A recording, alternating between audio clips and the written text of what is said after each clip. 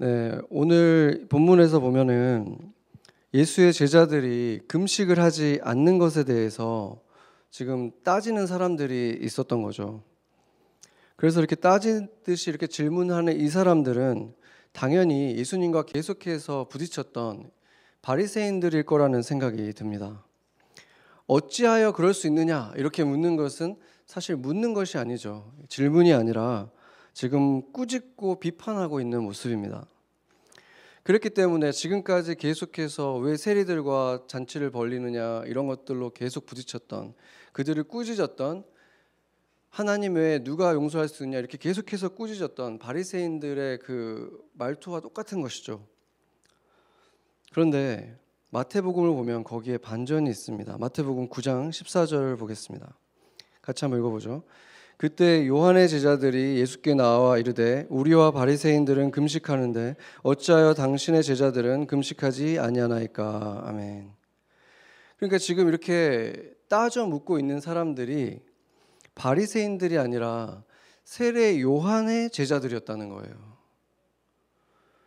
그러니까 지금 세례 요한은 예수님을 따랐던 사람이고 예수님을 환영했던 사람인데 지금 그 제자들이 예수님께 와서 지금 따지고 있다는 거죠.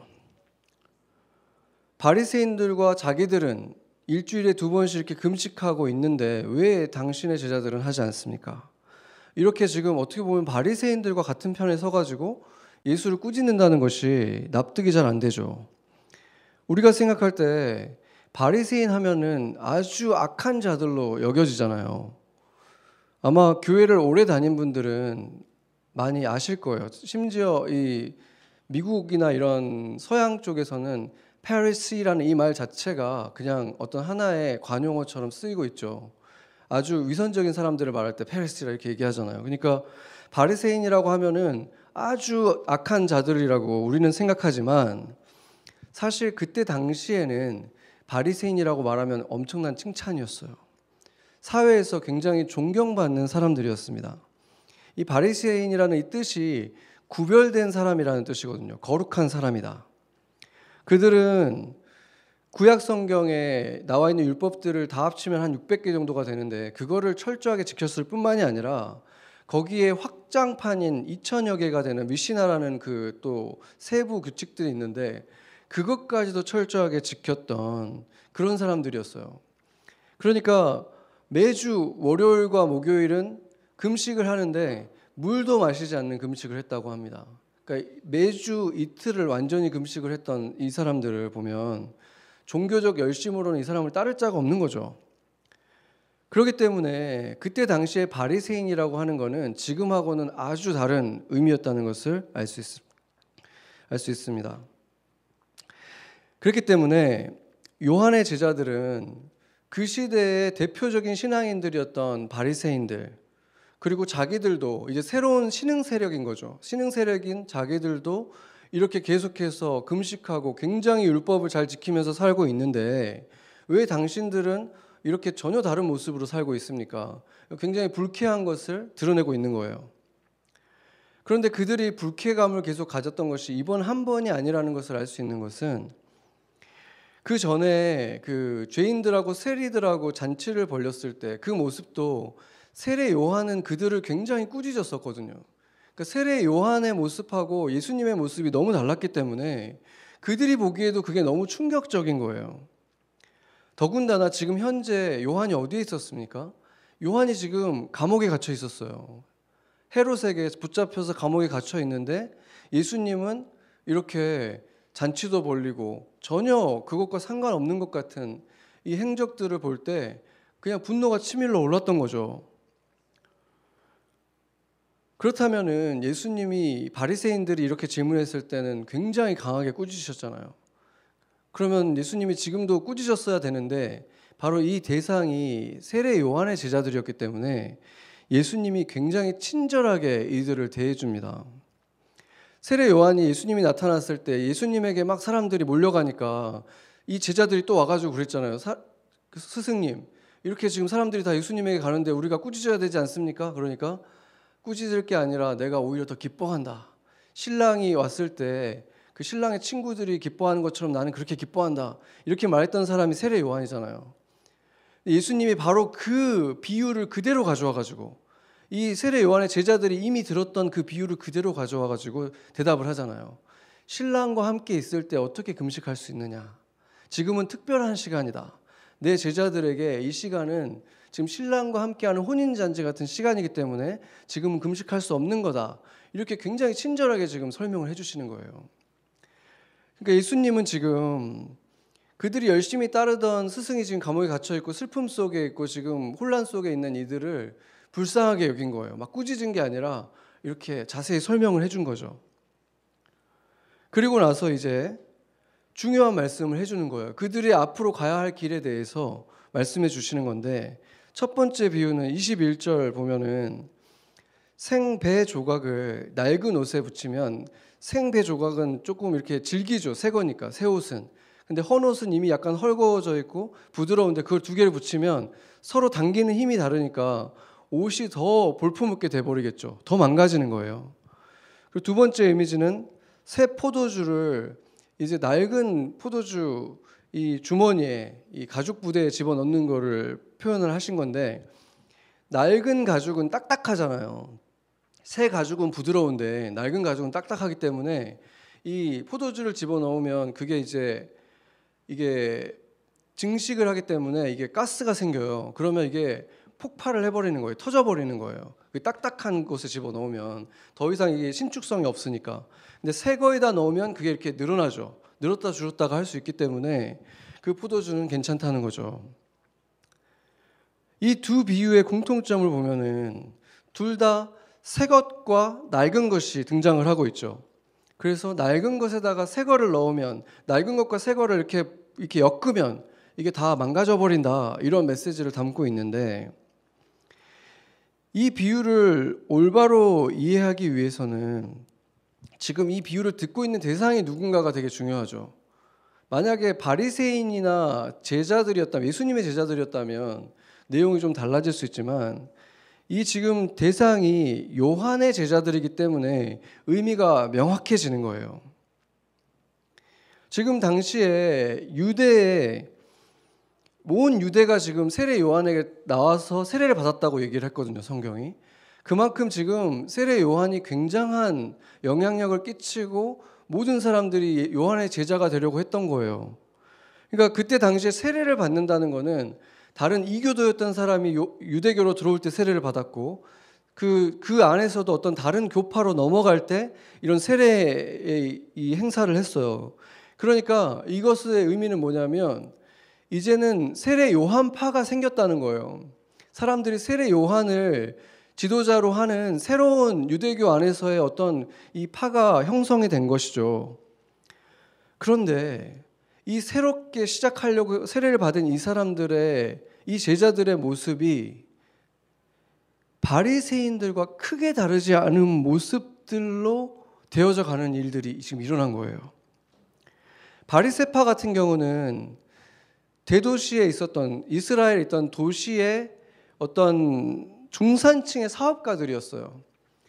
그리고 지금 세례 요한파는 어떤 사람들입니까? 세례 요한은 메뚜기와 석청 먹고 제대로 된 옷도 없었고 가죽 옷을 입고 있었고 광야에 있었잖아요. 그러니까 재산이 없이 무소유로 살아갔던 굉장히 다른 삶의 모습인데 극단적으로 다르죠. 이 중산층의 이 바리새인들하고는. 그런데 공통점이 있었죠. 둘 다 율법을 아주 과하게 지켰다는 공통점이 있었어요. 그뿐만이 아니라 율법을 과하게 지킴을 통해서 그들이 자신들을 의롭게 여기기 시작한 거예요. 자신들은 다른 사람들보다 어버브 위에 있어서 내려다보기 시작한 거예요. 그 둘의 공통점이 그렇게 나는 정말 철저하게 나는 율법을 지키는 의인이고 너희들은 다 죄인이잖아. 이렇게 바라보는 그것을 가지고 사람들을 꾸짖고 비난하는 모습이 둘 다 똑같아져 버렸다는 거예요. 예수님은 금식에 대해서 이렇게 말씀을 하셨습니다. 마태복음 6장 16절에서 18절을 보면은 금식할 때 겉으로는 금식하는 티를 내지 마라. 지금 그 말씀을 하는 거거든요. 머리에 오히려 기름을 바르고 깨끗하게 씻고 있어서 아무도 네가 금식하는 것을 모르게 해라. 이렇게 말씀을 하셨거든요. 그리고 지금 이 마태복음 6장 전체가 다 그런 식이에요. 기도할 때도 골방에 가서 하고 또 다른 사람들을 도와줄 때도 너 자신도 모를 정도로 정말 아무도 모르게 도와줘라. 이렇게 너 자신이 도와주는 걸 막 티를 내고 자랑을 하지 마라. 기도도 그렇게 하고 금식도 그렇게 하고 이렇게 하나님을 위해 사는, 하나님에게 보이는 것만 하지 사람에게 보이기 위해서 하지 마라. 이렇게 굉장히 강하게 말씀을 하셨는데 지금 이 사람들은 바리새인이나 세례 요한파나 다 내가 이렇게 의롭게 살기 때문에 나는 꾸짖을 자격이 있다. 이렇게 여기기 시작한 거예요. 남들을 비난할 자격이 있다. 이렇게 여기기 시작한 거예요.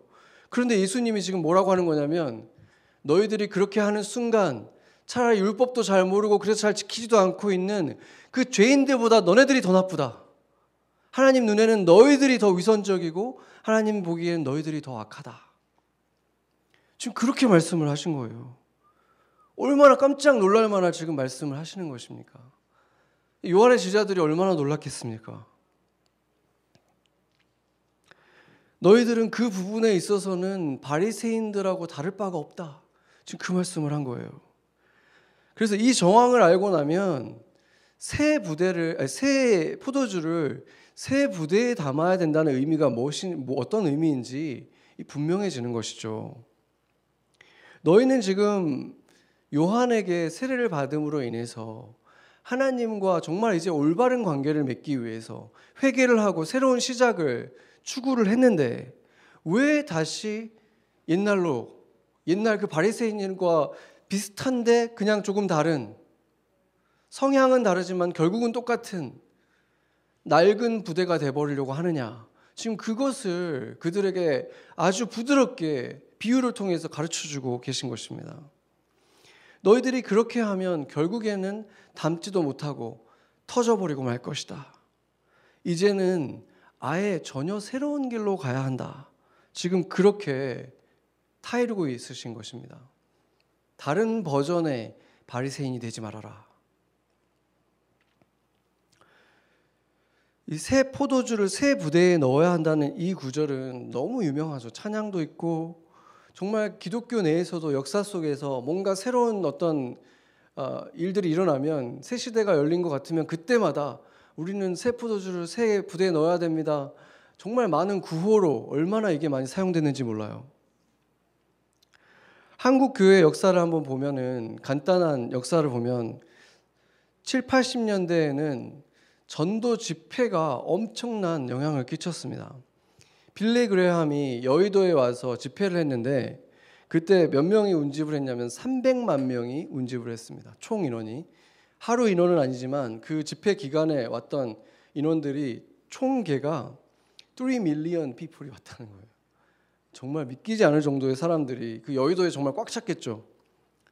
그리고 나서 대학생 선교회 CCC와 그 여러 단체들이 CCC가 이제 주체가 돼서 했던 1980년에 세계 복음화 대회는 무려 1,700만 명이 모였다고 합니다. 물론 이제 공통된 겹치는 사람들도 있었겠지만 그 기간 동안에 모인 모든 사람들의 숫자를 했을 때 1,700만 명.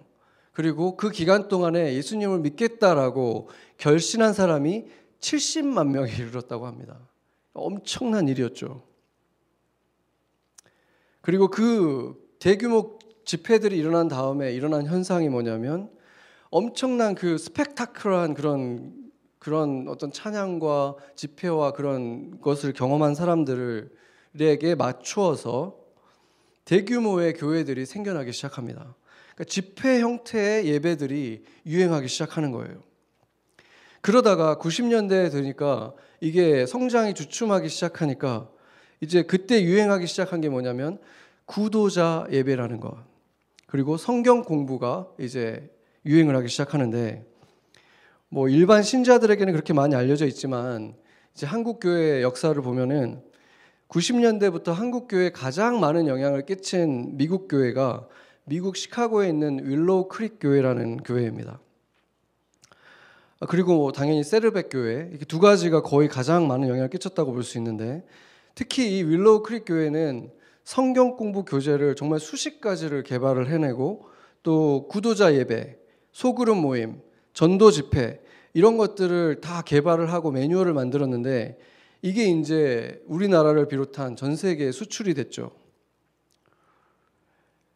그래서 이 교회 목사들에게는 어떻게 보면 윌로우 크릭 교회가 엄청난 선망의 대상이었어요. 그래서 목회자들을 대상으로 한 어마어마한 규모의 컨퍼런스들을 계속해서 열어왔었습니다. 그 교회의 매뉴얼들을 만드는 교회예요, 이 교회가. 그래서 이 교회는 이제 교회 자체에서 전문적인 기관을 만들어가지고 여론조사도 하고 또 이 시대가 요구하는 예배의 모습, 교회의 모습을 계속해서 찾아 나선 거예요. 그러니까 새 부대를 계속해서 개발하는 역할을 감당을 했습니다. 그러니까 지금 이 시대가 요구하는 것이 무엇인지 판단을 해서 그거를 제시를 하는 거예요. 그거에 맞춰서 제시를 하는. 그러니까 마치 비즈니스 하는 사람들이 다 그렇게 하잖아요. 지금 소비자들이 뭘 원하는가 파악을 해서 그걸 제공해 주는 거죠. 그걸 해서 굉장한 효과를 발휘를 했고 정말 뜨거운 반응을 보였습니다. 그래서 전 세계 많은 교회들이 그 매뉴얼을 가져가서 똑같이 엄청난 성장들을 일으키게 됩니다. 특히나 이 교회가 센세이션을 일으켰던 부분은 일명 구도자 예배입니다. 우리들이 보통 교회에서 1년에 한두 번 뭐 그 친구 초청의 밤 이런 걸 하잖아요. 그러니까 뭐 예배가 끝나고 저녁에 이제 그런 잔치를 벌리는데 그때는 어떻게 합니까? 이 문턱을 낮추잖아요. 교회 문턱을 낮추고 불신자들도 편안하게 그냥 그 자리에 있을 수 있도록 뭐 주기도문을 한다거나 뭐 일어나서 찬양을 해야 된다거나 이런 것들을 다 없애고 그냥 편안한 분위기에서 복음을 들을 수 있는 기회를 이렇게 1년에 몇 번씩 하잖아요. 근데 그거를 매주 모든 예배에 다 적용을 하는 거예요. 그래서 누구나 교회에 편안하게 나올 수 있도록 그렇게 만드는 거예요. 교회 예배 형태를. 그것을 구도자 예배, 시컬들을 위한 예배라고 합니다. 그 반응은 정말로 뜨거웠습니다. 그것을 받아들인 교회들마다 한국에 있는 교회든 미국에 있는 교회든 정말 많은 사람들이 모여들고 그랬기 때문에 그 시대의 그 방식이야말로 구도자 예배야말로 새 부대다 이렇게 여겨진 거죠. 미국의 많은 교회들이 그 교회의 그 방식을 그대로 베꼈고 한국의 교회들은 예배 방식, 그 교회 쓰고 있는 모든 성경 공부 교재를 그대로 다 수입해가지고 한국에서도 그만한 성공을 거두었습니다. 그런데 몇 년 전에 2018년에 그 교회 설립자 빌 하이벨스가 자신의 교회에서 이제 그 32년이 지난 후에 이제 그 교회에 대한 백서를 만들어 본 거예요. 그런 것들이 이제 얼마나 임팩트를 끼쳤는가를 굉장히 깊이 있게 조사를 했는데 그 조사 결과를 받아보고 천지가 흔들리는 그 경험을 했다고 합니다. 이 목사님이. 그 책의 이름이 이제 Reveal, Where Are You?인데 한국말로 굳이 번역을 하면 계시, 하나님은 어디 계십니까? 뭐 이런 제목인 거예요. 그래서 이제 이 평가를 해봤는데 그 교회에 그러니까 부목사님 두 분이서 3년간에 걸쳐서 조사를 한 거예요. 그 교회에서 주관을 해서 조사를 한 거죠. 그래서 그 교회에 속해 있는 6개의 교회 뭐 10,000명이 넘는 사람들을 대상으로 해서 3년간 조사를 했고 또 필요한 경우에 1:1 면담까지 하면서 굉장히 심층적인 조사를 했는데 그 저자들의 결론이 뭐였냐면 뭔가 잘못됐다. 우리가 실수했다. 이런 결론을 내렸다는 거예요. 숫자로는 성공했는지 모르지만 예수 그리스도의 참된 제자를 만드는 일에는 우리가 실패했다. 이렇게 고백을 한 거예요. 지난 32년간 자신들만 사용한 게 아니라 전 세계로 수출된 그 성경 공부, 소그룹, 자원봉사, 전도 이 모든 프로그램들이 이 교회들에 수출이 되고 거기에 다 정착됐고 수많은 교회들이 숫자적으로 엄청난 성장을 했는데 이제는 그래서 교회 하면은 그들이 만든 그 모습이 먼저 떠오르는데 사람들이 교회 하면 떠오르는 모습이 그거가 돼버렸는데 정작 하나님과 이웃을 사랑하십니까? 라고 물었을 때 대부분이 예스라고 대답을 못했다는 거예요. 그들은 그 시대의 사람들이 원하는 것을 줬어요. 그리고 큰 인기를 얻었습니다. 그런데 정작 뚜껑을 열어보니까 그들이 원하는 것은 줬지만 그들에게 정말 필요한 것은 주지를 못했다는 결론이 내려진 것입니다. 그래서 그 담임 목사가 이렇게 얘기를 했어요. 고칠 수 있는 수준이 아니다. 백지부터 다시 시작해야 한다. 실은 새 부대가 아니었다는 거예요. 새 것 같아 보이는 낡은 부대였다. 바리새인이나 요한의 그 새 제자들, 새 무브먼트는 정극단에 서 있었지만, 성향은 정반대였지만 결국은 다 자신을 높이는, 자신을 의롭게 여겨버리는 신앙을 가졌던 것처럼 새 것처럼 보였으나 낡은 부대였던 것입니다. 그리고 이 교회는 결국 며칠 전에 그 5월 말에 자금난에 봉착했다고 고백을 하면서 스태프들의 30% 이상을 레이오프한다고 발표했습니다.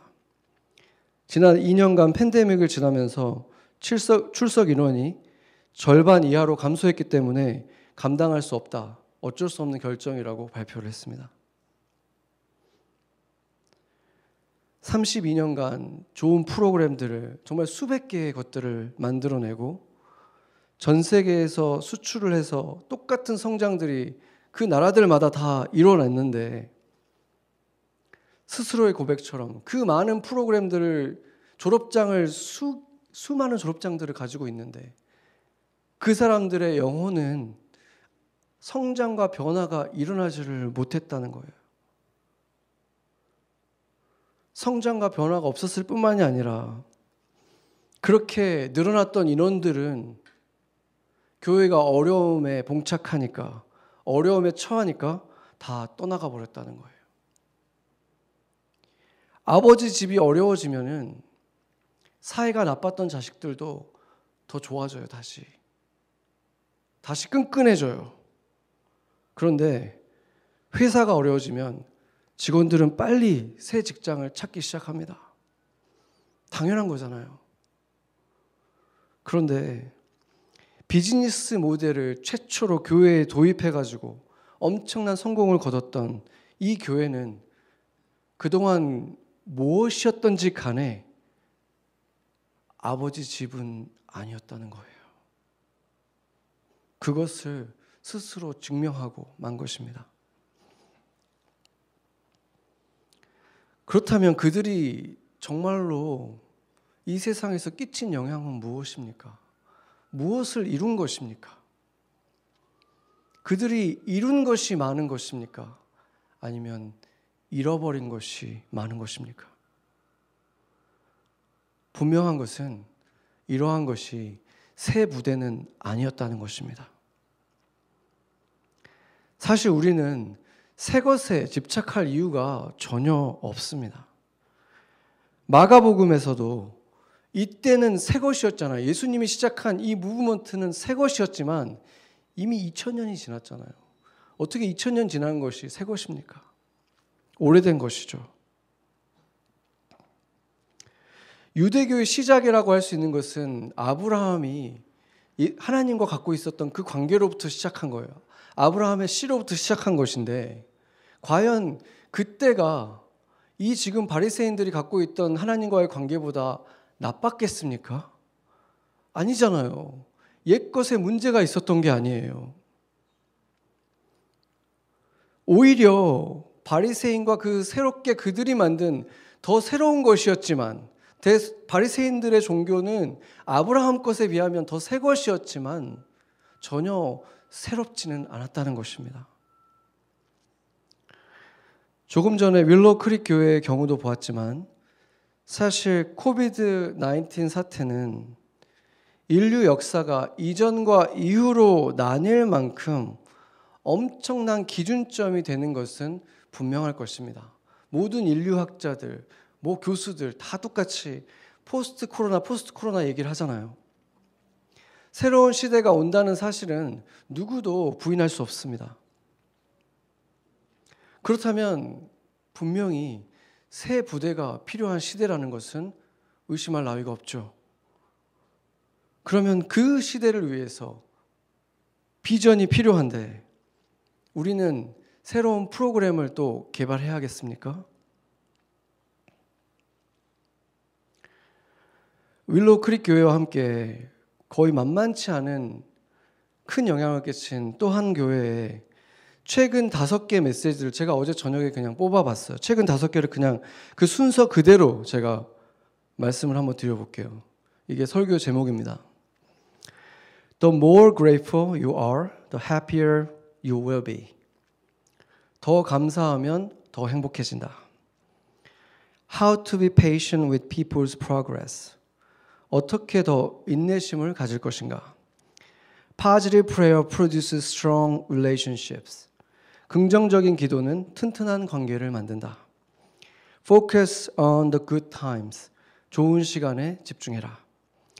To reach your goals, make a plan. 너의 목표를 이루기 위해 계획을 세워라. 제가 고른 게 아니에요. 지금 이거는 그냥 순서대로 5개를 그냥 가지고 온 거예요. 제가 이 교회의 이 메시지를 가져오려고 들어갔을 때는 제 생각에는 이렇게 많이 섞여 있네요라고 얘기하려고 그랬어요. 섞여 있다는 얘기를 하고 싶었는데 이 5개를 보는 순간 정말 말문이 막히더라고요. 정말 가슴이 메어왔습니다. 문제가 보이십니까?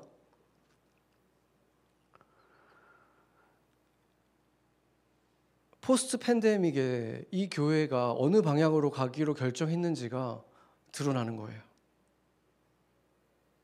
그들이 생각한 새 부대가 어떤 모습인지 너무 보이는 거예요.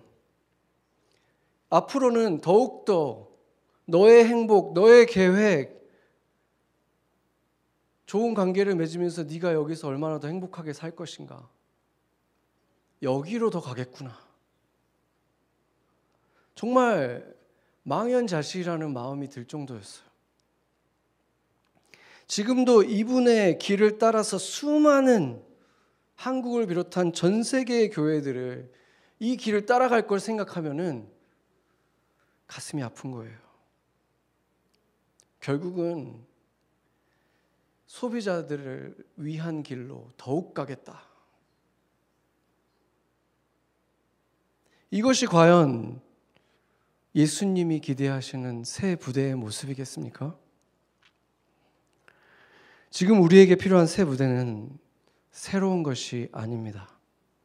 아주 오래된 것, 2000년이나 된 예수님이 목숨 바치시며 세우신 그 교회, 그 오래된 새 부대가 필요한 시대인 것입니다. 제가 MMC를 맡고 나서 지난 3년간 이 교회에 주신 메시지들을 한번 쭉 제가 돌아봤어요.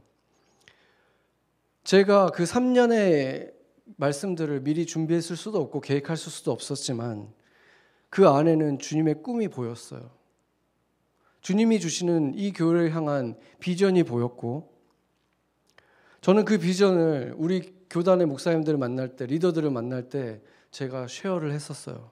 그 비전을. 우리 이 중소규모의 교회들이 대형 교회가 되려는 그 헛된 꿈을 먼저 버려야 된다.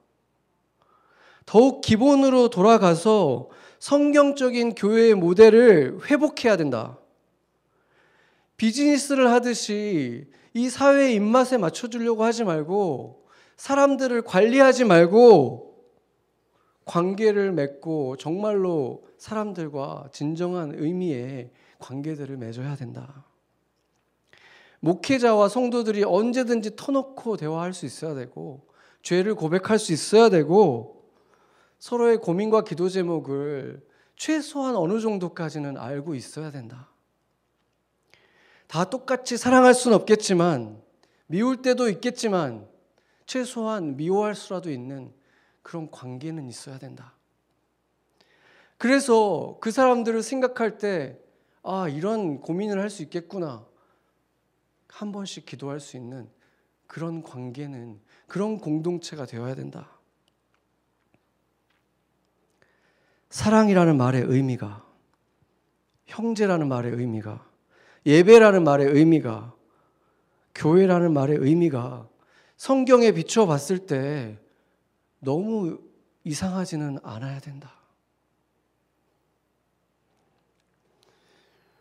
아무리 우리가 살아온 시대에 교회라고 하면 떠오르는 어떤 모습이 있고 그 이미지가 너무 강렬해서 그게 아니고서는 좀 문제가 있는 교회처럼 보일 정도로 그게 강렬해도 성경에 비춰봐서 그게 아니면 성경이 틀린 것은 아니지 않느냐.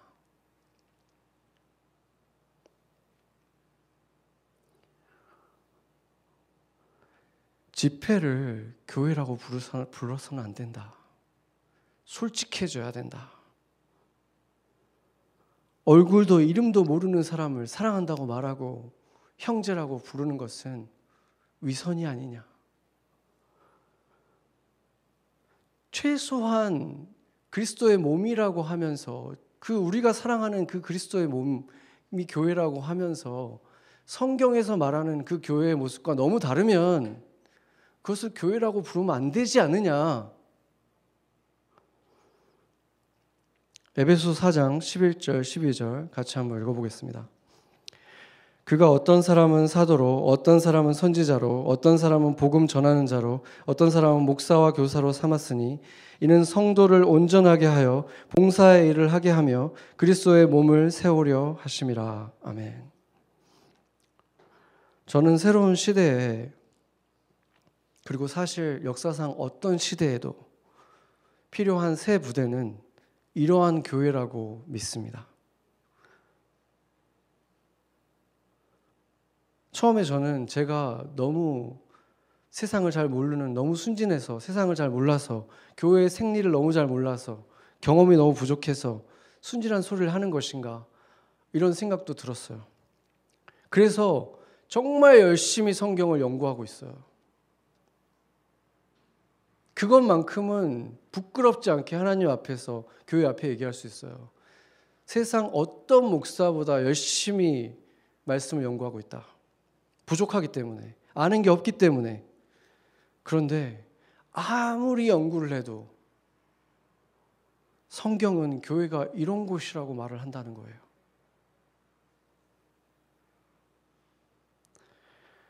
목회자와 몇몇의 직원들이 대부분의 일을 다 하고 나머지 대부분의 교인들은 서비스를 받으면서 피를 내듯이 헌금하고, 그런 것이 아니라 최대한 모든 사람들이 할 수 있는 작은 일들을 하면서 같이 함께 세워가는 그런 공동체가 교회라고 성경은 그렇게 말하고 있잖아요. 그래서 새로 믿은 몇몇 분들을 제외하면 모두가 우리가 사랑하는 그리스도의 몸을 세우는 일에 다 참여해야 된다는 거예요. 그것이 그리스도의 몸이고 그것이 바로 교회의 정의라는 것입니다. 성경이 그렇게 말하잖아요. 누가 그것이 아닌 것이 교회라고 말을 했습니까? 누가 대부분의 사람들은 그냥 앉아서 서비스만 받는데 10년을 다녀도 그러고 있는데 그걸 교회라고 말했습니까? 누가 그렇게 정의했습니까? 제가 볼 때 성경은 아니에요. 그리고 성경은 교회를 위해서 교회가 존재하는 것이 아니라 세상을 위해서 교회가 존재한다고 말을 했습니다. 세상에 비치고 세상의 소금이 되어야 된다고 말씀했습니다. 그래서 성도들은 교회에서 너무 많은 시간을 보내면 안 돼요. 각자의 삶의 터전에서 자신에게 하나님이 맡겨준 자주 만나는 사람들, 직장의 동료들, 이웃들, 이 사람들에게 그리스도의 대사가 되어서, 작은 그리스도가 되어서 일상에 맡겨준 그 사람들을 위한 내가 목자고 내가 레위인이다. 그 역할을 감당하는 사람들이 그리스도인들이에요. 그 목자들이, 작은 목자들이 모여서 예배하는 곳이 교회예요. 그렇게 세상에 빛과 소금이 되는 거예요, 교회는.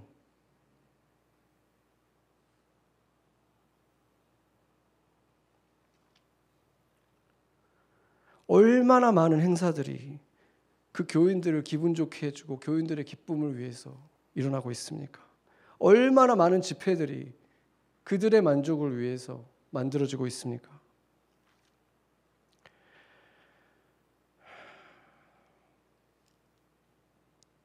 그것을 위해서, 교회가 교회답기 위해서 목사는 성도들의 영적인 상태를 알고 있어야 돼요. 한 사람 한 사람. 그들을 영적으로 성장시키는 것이 그 사람의 사명이에요. 어떻게 얼굴도 모르고 이름도 모르고 기도 제목도 모르고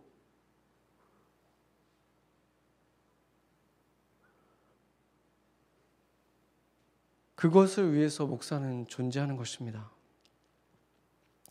예수님은 제자들에게 너희의 의가 바리새인들보다 못하면 결코 하나님 나라에 들어갈 수 없다, 이렇게 말씀하셨습니다. 그리스도인들이라고 말하는 사람들, 나는 천국행 티켓을 가지고 있다고 말하는 그 수많은 사람들 중에서 그 의미를 정말 심각하게 생각해 본 사람들은 몇이나 될까? 그 의미를 알고는 있을까? 의라는 것이 어떤 의미입니까? 참된 의, 율법이라는 것이 생겨나기도 전부터 있었던 의. 의라는 것은 하나님과 인간이 바른 관계를 맺는 거예요.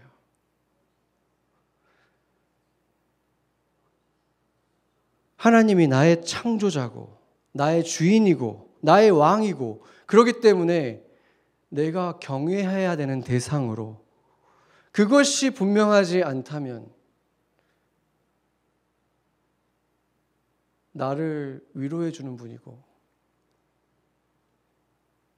그냥 다 받아주는 분일 뿐이라면, 조언자에 불과하다면 그런 의가 그들을 하나님 나라로 인도해 줄 수 있겠습니까?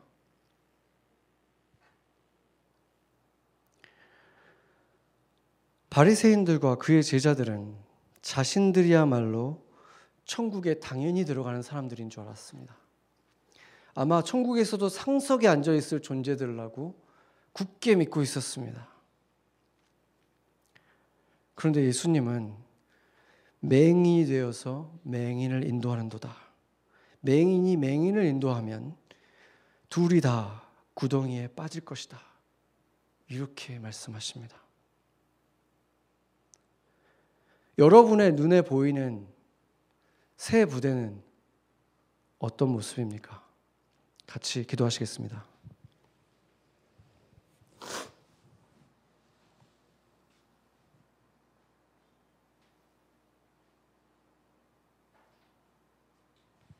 우리가 잠시 기도할 때 새 부대가 어떤 모습이어야 하는지,